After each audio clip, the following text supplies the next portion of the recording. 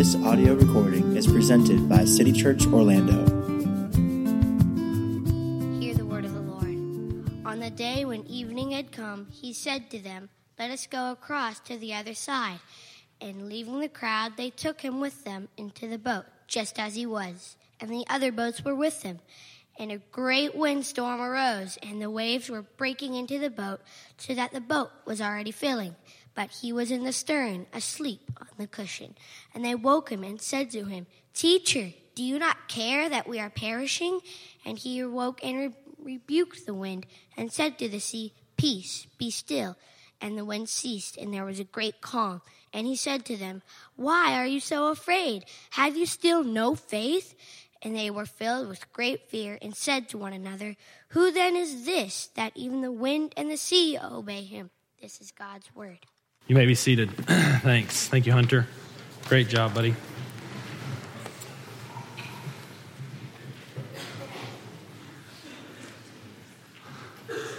Welcome again. Welcome to City Church. I'm glad that you're here. I'm Ted. And it's one of my assignments this morning to get to teach and continue to teach through the Gospel of Mark. We'll finish chapter 4 today. We've been going through this for several months now. Next week, we'll get into chapter 5. So we're steady, slowly but surely making our way through. These 7 verses are just jam-packed, and I have really enjoyed thinking about this text and looking at it from lots of different angles this week. And this text is going to open up to us and confront us with and assume about Jesus one of the most mysterious things about him, which is that he's both God and man. If you're new to the scripture, or if you're new to the gospel, or if you're just trying to figure out what church is all about, now for almost 2,000 years, the church has very steadily held to the reality that the scriptures present Christ as both 100% God and 100% man at the same time. He had the Holy Spirit as his father and the Virgin Mary as his mother. And while this is deep and mysterious, and while we can sort of look at it from different angles and know certain things to be true about it, we cannot completely fathom and understand it. If you think you've got your hands around it, you don't. You've got your hands around something that the Bible doesn't teach. And yet the Bible is clear. And as I look at this text, my opinion of this passage in Mark chapter 4 is, in the book of Mark, this is the most human that Jesus looks at any point. And at the same time, from the ancient Near East perspective, that is the perspective of where this story happens, where it actually happens in history, and the group of people that experience it, and the group of people that are written to about it in the Gospel of Mark, this is Jesus' greatest moment or greatest display of his divinity, that he can calm the sea. And then my opinion is, in this text, we also confront Jesus at his most beautiful. And of course, we confront Jesus at his most beautiful because it is in our hour of greatest need and despair and fear. It is when everything is collapsing around us that Jesus shows up to be most beautiful. And so it hurts like crazy. And yet it is redemptively good to hear what Jesus has to say to us this morning. So with that being said, let's dig in and let's look at his humanity. Let's look at the context in Mark. I would remind you, if you're new to the scriptures or if you've been studying them for a while, these 4 gospel accounts, sort of in the middle of your Bible with lots of red letters, Matthew, Mark, Luke, and John, these are eyewitness accounts. What has happened is, like 20 years after Jesus has ascended and gone into heaven in bodily form, when he goes into heaven, about 20 years later, the church begins to write down the accounts of the eyewitnesses, realizing these people are going to die off. And the most precious thing we have as a movement of the kingdom of God, the most precious thing we have is the story of Jesus. And so let's start to write it down and capture it. And God has Matthew, Mark, Luke, and John capture it. We know from the rest of the New Testament that Mark is a disciple of Peter. Peter being one of the more famous apostles. And so Mark more than likely has Peter as his primary source for this book that we're reading. And if you just think through this passage, all of the details that make this sound like an eyewitness report of something that really happened 2,000 years ago. We took them We didn't let him go back to shore. We took him from where he was in the boat and we went across to the other side. They were in Capernaum. He taught all day long. He was exhausted. He wanted to expand his ministry into the area of the Gerasenes, which we'll pick up next week in chapter 5. And it says, we grabbed him, we took him. We didn't let him go in with the crowds. We went all the way to the other side. And then there's these details that don't have any reason to be there other than that they're just there. Like there are other boats, other smaller boats. After this horrific storm, we have no idea what happened to these boats. They really don't have any significance in the story other than Peter remembered it and he told Mark, and Mark wrote it down. There are these other details like, listen, the waves are crashing over the ship and the ship was filling up and we went to look for Jesus and he was in the stern. I'll tell you more about that in a minute. And he was dead asleep. I mean, these are details that you just don't get from a legend. I mean, this is an eyewitness account of something that actually happened. They were actually on the Sea of Galilee. The Sea of Galilee is this sea. It's about 15 miles long by 7 miles wide. And it's right there in Palestine. It's still there to this day, obviously. And they're on the Sea of Galilee. And the Sea of Galilee was really well known for these vicious squalls, these ferocious storms coming up. The Sea of Galilee itself is actually about 700 feet below sea level. And from the south, there's this ravine, there are these cliffs, and there's this really hot wind that comes from the desert, and it shoots up north across the Sea of Galilee. And to the northeast, there's a mountain called Mount Hermon. It's 10,000 feet above sea level. And of course, the cold air system comes down and off Mount Hermon. And this warm air system coming from the south and this cold system coming from the north creates these massive storms on the Sea of Galilee. And so these men, being expert fishermen, they knew that they were on the sea at the right time. The fishermen fished at night. We picked that up from the scriptures. We picked that up from history. They would fish at night because there was a lesser degree of really hot air coming up from the south, and it was just a much safer time to fish. But when a storm came at night, it was all that more treacherous. So normally it was calm, but when it happened, it was usually really bad. In fact, in our text, the words Mark uses in the Greek is it says it was a hurricane of a wind. A ferocious hurricane of a wind. He was basically saying, as an experienced fisherman who made his money on the sea, this is the worst of the worst of the worst. And so they're in a hurricane of a storm, and they're in a boat. They're in a boat that's roughly 27 feet long, not even 10 yards on a football field. About 7.5 feet wide. So my wingspan is 6'4". It's just a little bit longer than this. And it's about 4.5 feet high. We know this because in 1986, some archaeologists discovered the hull of a boat that they used something called carbon-14 technology to figure out that this boat could be dated back from 120 BC to 40 AD. And so our best guess at what they are in at this point is a fishing boat. And in that boat, not only was it the dimensions I just gave you, 27 by 7.5 by 4.5 feet high, in this boat, the aft and the fore sections, whichever those are, I didn't look those up, I just read them online. Those front and back sections of the boat were covered with a deck. And they did that because they would store stuff underneath there, and also they would need to get up on the deck at certain times to do their work. And so from what Peter has told Mark and what Mark tells us is that Jesus is in underneath the stern, which is the back of the boat. And he's in underneath, so he's protected from the storm. And it says he's lying on the cushion. Now, we're not going to get into this debate, but you should know that there are books written about this cushion. Women have PhDs in the cushion. And they try and debate what's going on with the cushion that Jesus is laying on. Some say it's what the coxswain, you write that down. That's going to be on the test when you get to heaven. That's the guy that steers the boat and tells the other people what to do. The coxswain, Coxswain. Aren't you glad that I just study all week long for this sermon? Not really. So this guy's either he sits on it while he steers, or some people say that the person of the highest dignity and honor gets to sit on this cushion. But nonetheless, it's very normal when you study archaeology and when you study the history of this time and read the legends of about 200 to 400 AD, there's always a cushion in a boat. And it says that Jesus is asleep on it, and he's in under the wood deck, so the storm is not awaking him, and he's just dead asleep. Let me just give you our first point of application this morning. Whoever is teaching Sunday school right now gets to take the first nap this afternoon. Just a joke. The husband's like, what? That's my job. I lay around all Sunday afternoon. All right, so listen, Jesus is exhausted. Remember in chapter 4, it says he's been teaching all day long from this boat, and he is worn out. This is his most human moment. God puts on skin in the person of Jesus. He literally comes through the birth canal to live a perfect life for you and me and to fulfill and satisfy the law of God. And in so doing, he's exhausted and he needs to sleep. He is so sleepy, he's sleeping through a hurricane. If this is not the most human moment that we see of Christ, I don't know what is. This is the only time, in case you're wondering, in all of the Gospels, the only time where Jesus is found sleeping.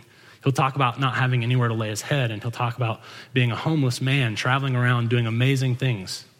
But it's the only time we see him sleeping, just deeply resting in the will of God in an incredibly tumultuous time. And so that's the humanity of Christ. So we have the sleepy, groggy preacher being woken up to this accusation. You don't care about us dying. You ever woken someone up in a really deep sleep? Not my best moments. Usually lots of sin flow from those moments. And Jesus wakes up and the groggy sailor exhibits and displays and reveals his divine majesty in ways that he has not yet to this point in the book of Mark, and what I would argue in the historical setting of Mark, in the most powerful show of his divinity. He says 2 words: peace, be still. It's recorded in our text. Like if you go back, let's go back and look at it. Verse 37, look at these sets of 2 all the way through our text. Go back and look at verse 37. And a great windstorm arose, and as a result, the waves were breaking into the boat. If you look in verse 39, which is the verse we're looking at right now, he rebuked the wind and said to the sea, peace. He's talking to the wind when he says peace.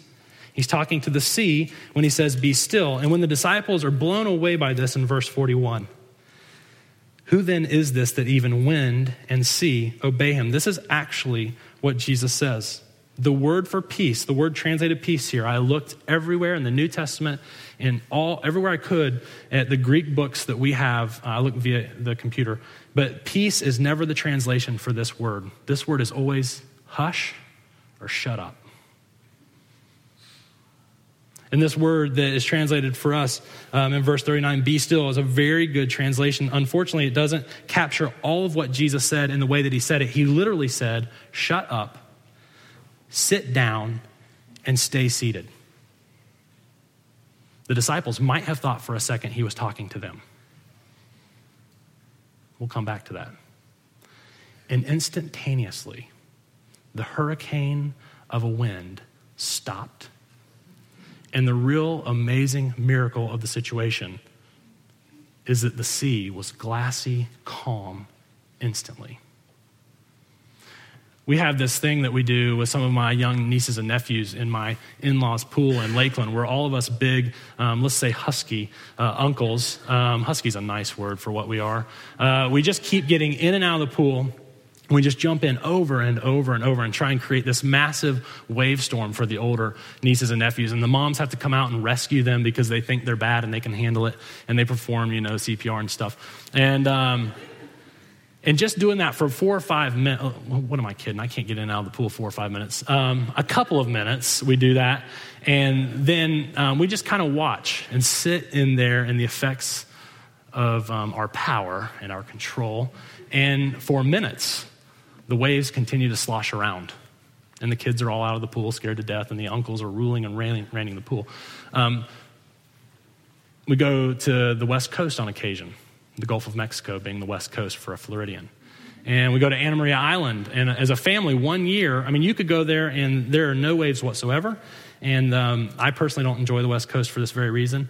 But 1 year, there were 3-foot waves.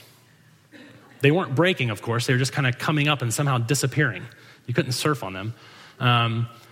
But there were these 3 or 4 foot waves, and the reason they were there, someone told us, is because there was a tropical storm hundreds of miles away several days before. Listen, a big sea like this doesn't just become glassy calm. It doesn't become mega calm, which is what it says in the scriptures, because the wind stopped. It's because Jesus said, shut up, sit down and stay down. He's not saying, all right, I'm going to get up, I'm going to roll up my sleeves, I'm going to ask God to do this.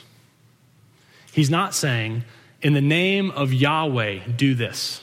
He is sleepy, he is groggy, he is completely and utterly in control.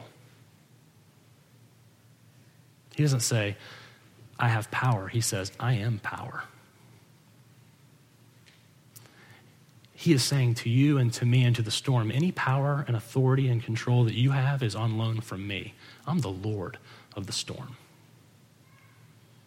I mean, the Old Testament is just chocked full of this reality that there is one, only one, who is in control of the sea, the chaotic sea of the Sea of Galilee or the Red Sea or the Dead Sea or the rushing Jordan River during March and April. There's only one who can control such a fury, and that is God. And God wakes up and says, as if to a little child, sit down, be still, and stay still. And it does. And then we can imagine as Jesus begins to remove the crustiness from his eyes, and he turns his attention to his disciples. And we'll look in verses 40 and 41. But before we do, let's just review the disciples' rebuke of Jesus. Okay, this is who they've just rebuked. The one who can say to the sea, chill out, and it does. Look back. Don't you care that we are perishing? First of all, we like to make fun of the disciples. It's fun to make fun of Peter when he makes a fool of himself. It's fun to make fun of Thomas when he's doubting Jesus. I've got a feeling that you and I can associate with the disciples here. We're actually I'm a little bothered by Jesus at this point, right here. It would be one thing if Jesus was the experienced sailor and his disciples were not the fishermen, and he said this. It's a totally different matter. Listen, in the economy, when the professionals are freaking out, that's exactly when you and I, who know nothing about the economy, should freak out. Not really. The professionals are not saying, hey, we might die here, or hey, we're getting a little tired here. They're saying, we are dying. Let's think about our lives. Let's think about how closely we're associated with the disciples in this rebuke of the Creator God, Jesus. What is that event? What is that event, past, present, or future? What is that event, past, present, or future, that would cause us to say, that caused us to say, that would cause us to say, if my children and my wife died, I think that is a future event that would cause me to say, Jesus, you have fallen asleep on me, and you don't care. This is my hour of greatest need, and you are gone. Listen, anyone who has tried to live the Christian faith, anyone who has any sense of honesty whatsoever would have to admit that at some point in the past, maybe right now or something in the future could so disturb us and unravel us that we would say, where are you? You don't care. It's usually betrayal. Someone really close to us just jabs us with a knife and rips it around. Or it's death. Either the threat of death to us, like the sailors, or the threat of death to someone we really love. Or it's loss. Loss of control, loss of money, loss of a child, loss of a love interest. Whatever it is, let's just not let this rebuke of the disciples go by as if this is not the same thing we're guilty of. And this is where it gets incredibly hard. This is where it gets unbelievably hard. Turn with me and look with me at what Jesus actually says to them. Listen to what he does not say. He does not say, yeah, you know what, you guys, you were right. I was teaching all day and I was just really tired. And you guys are the nocturnal sailors and I'm the whatever it is when you're during the day. And you're right, but I lost it. I should have been more in tune to your emotions. I'm sorry. He does not say, I mean, listen, if you're ever in charge, if you ever find yourself in the place of hiring the pastor in charge of doing hospital visitation, if that is ever where you find yourself and Jesus says, I would like to apply for that job, do not accept his application because you will get fired when he gets there. Do you see what he says? Why were you guys so afraid? He literally calls them cowards. How does that go? Yes, Mr. Johnson has been diagnosed. He will die in the next 2 hours. And he's really afraid. And Jesus walks in and says, why are you so afraid? Where's your faith? I mean, you've experienced more than what you're indicating here. You know more than what you're showing here. What's going on? Listen, if you're ever looking for a therapist or a counselor, and Jesus shows up and offers his services, I'm just warning you in advance. He's not going to say to you, what would it look like to bring that emotion into the room? How does that make you feel right now? I just want you to know sometimes we preach and teach and counsel as if it's okay to rebuke God and disrespect him. Oh, it happens in the Old Testament. It happens in the Psalms. It happens here. It happens here. Let me tell you something. He is Almighty God, and we shall not rebuke him. But not only the humanity and the divinity, but the beauty of this one Jesus. Do you see this? He doesn't rebuke them before he saves them. Listen, if you're not getting tired of God going first in the gospel, just keep reading. He saves them, then he rebukes them. They do not get it. Do you see what they say in verse 41? They were filled with great fear. In other words, they had fear, according to what Jesus says in verse 40. They had fear of the sea and of the storm, but of Jesus they had great fear. They were more afraid of living than dying at this point. That's when you know you've come in contact with Yahweh in skin. But listen, they don't get it. They don't repent. They say, who is this guy that the sea and the wind obey him and serve him? I mean, we know they don't get it. 4 more times in chapter 7, 8, and 9, we're going to come to more rebukes of the disciples to Jesus because he's not behaving in the way they'd like to see him behave. They don't get it. But not only does he save them and then rebuke him, he does not leave them. You say, how in the world can this possibly be loving? If you've been listening at all around here or in any Sunday school class in your entire life, you understand that the reason Jesus had to put on skin, the reason that God had to become man, the reason that he had to come and live is because he had to live a perfect, beautiful, lawful life. And that law is the law of love. It is summarized as loving God all the time and loving neighbor as well as yourself. How is it possible that right here in this passage, the way Mark has given it to us, how is it possible that Jesus is loving? I want to tell you how this is loving on a human plane and then on a divine plane. And I would tell us to be careful not to try and figure out which is which. But this is how. One time I was, I think after telling this story, fewer of you will look for premarital counseling from me. But I was doing premarital counseling with a couple. And there were some patterns that were becoming evident after 6 or 7 weeks. And the patterns were very similar to what's going on in our text here. In this particular case, this would not be true of my marriage with Trisha. I would be more associated with the disciples and the woman I'm going to tell you about. Trisha would be more not. But in this case, there was a pattern where this young woman would continually berate and scold and question and try to control and speak in hyperbole and exaggerate her fiance. You always do this. You never do that. Over and over and over. So there is this constant, you don't care that I'm perishing. And there was another pattern in this young man who wanted to be married because the idol that it was to him, who would put his tail between his legs and say, you're right, and never say anything at all. And around the 6th or 7th time, I'd had enough. And I said, listen. She questioned him on something particular about their budget and his spending.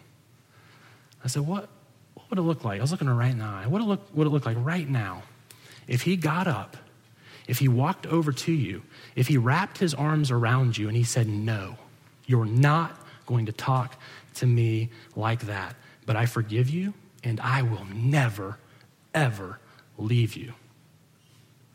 What might that feel like if we brought that into the room?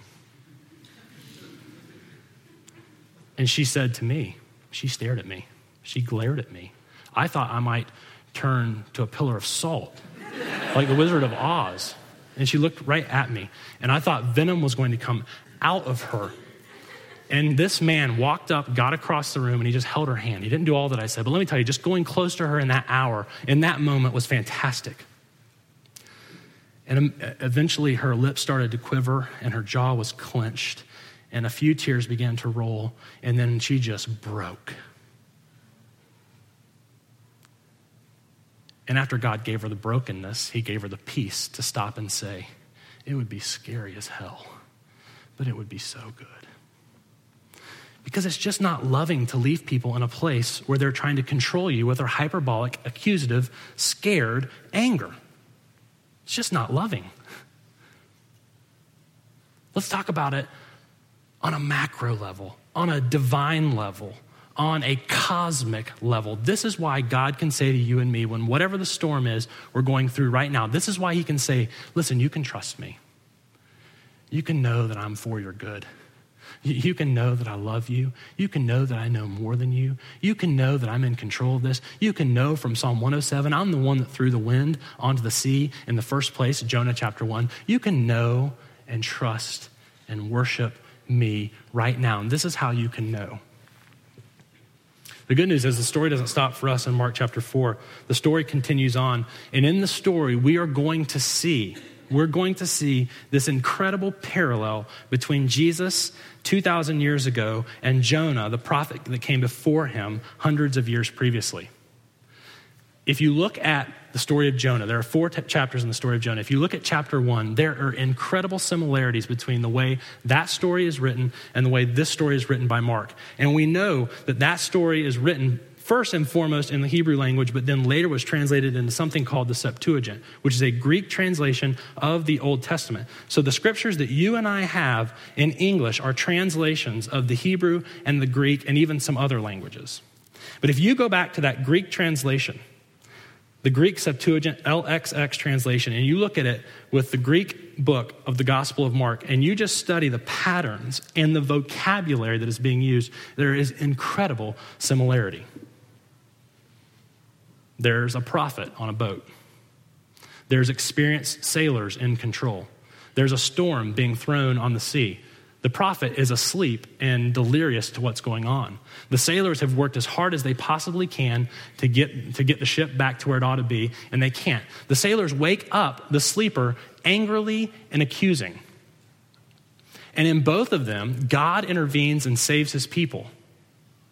And in both of them, there was a greater fear after they were saved than before they were saved. And you say, but there's one difference. Jonah's the sinner. He's the one that got thrown into the water. It was his fault that the storms were raging in the first place. You say, here's the difference. Jesus is not thrown into the water. Oh no. Jesus wasn't thrown into the water. Jesus did not face the greatest storm of yours and my life. Jesus did not face the tsunami that can undo us. Let me tell you, us dying will not undo us.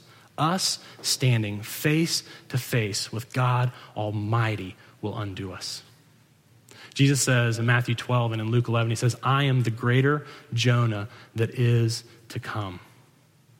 Jesus is going to enter into yours and my perfect storm for us. The perfect storm, think about it, the wrath of God. The vicious, ferocious, unjust attack of Satan. The most vile and disgusting way of persecution known to man in the Roman Empire. Being utterly and brutally betrayed by his own countrymen, the men and women he came to save. And when he is in the hour of that greatest need, look who's asleep. The disciples. Twice he tries to wake them up in his storm, and they don't wake up. Look who betrays him and denies him. And look who runs from him, and look who doesn't care. It's the disciples and it's you and me. And Jesus goes through that storm for us anyway. And then he comes to us in these little storms and he says, you can trust me. I have been so good to you in the great storm of the cross. You can know I'm going to be good to you in this little storm. The only way for you and I to enter into evil and darkness and chaos and sin with any sense of hope is to believe that Jesus can bring good out of bad and that Jesus gives life on the other side of death. It is not in, everything worked out okay. He calmed the sea. It's not in that. Because these guys all died at some point. This is what Jesus was saying when he says, where is your faith? He's saying, I've shown you enough and you've experienced enough to enter into this with my presence with you, to be gracious to you, to save you, to bring you through to the other side. Let's pray. Lord Jesus, we thank you for this text and we thank you for what it reveals about you. We thank you for how our heads are spinning. Mine is at least. And we just thank you for your incredible grace, your unbelievable mercy, your brutal honesty. We just thank you for how you love us as a man and as God. We just thank you for your grace and your gospel and your salvation. Lord Jesus, we confess that we have tried to control you.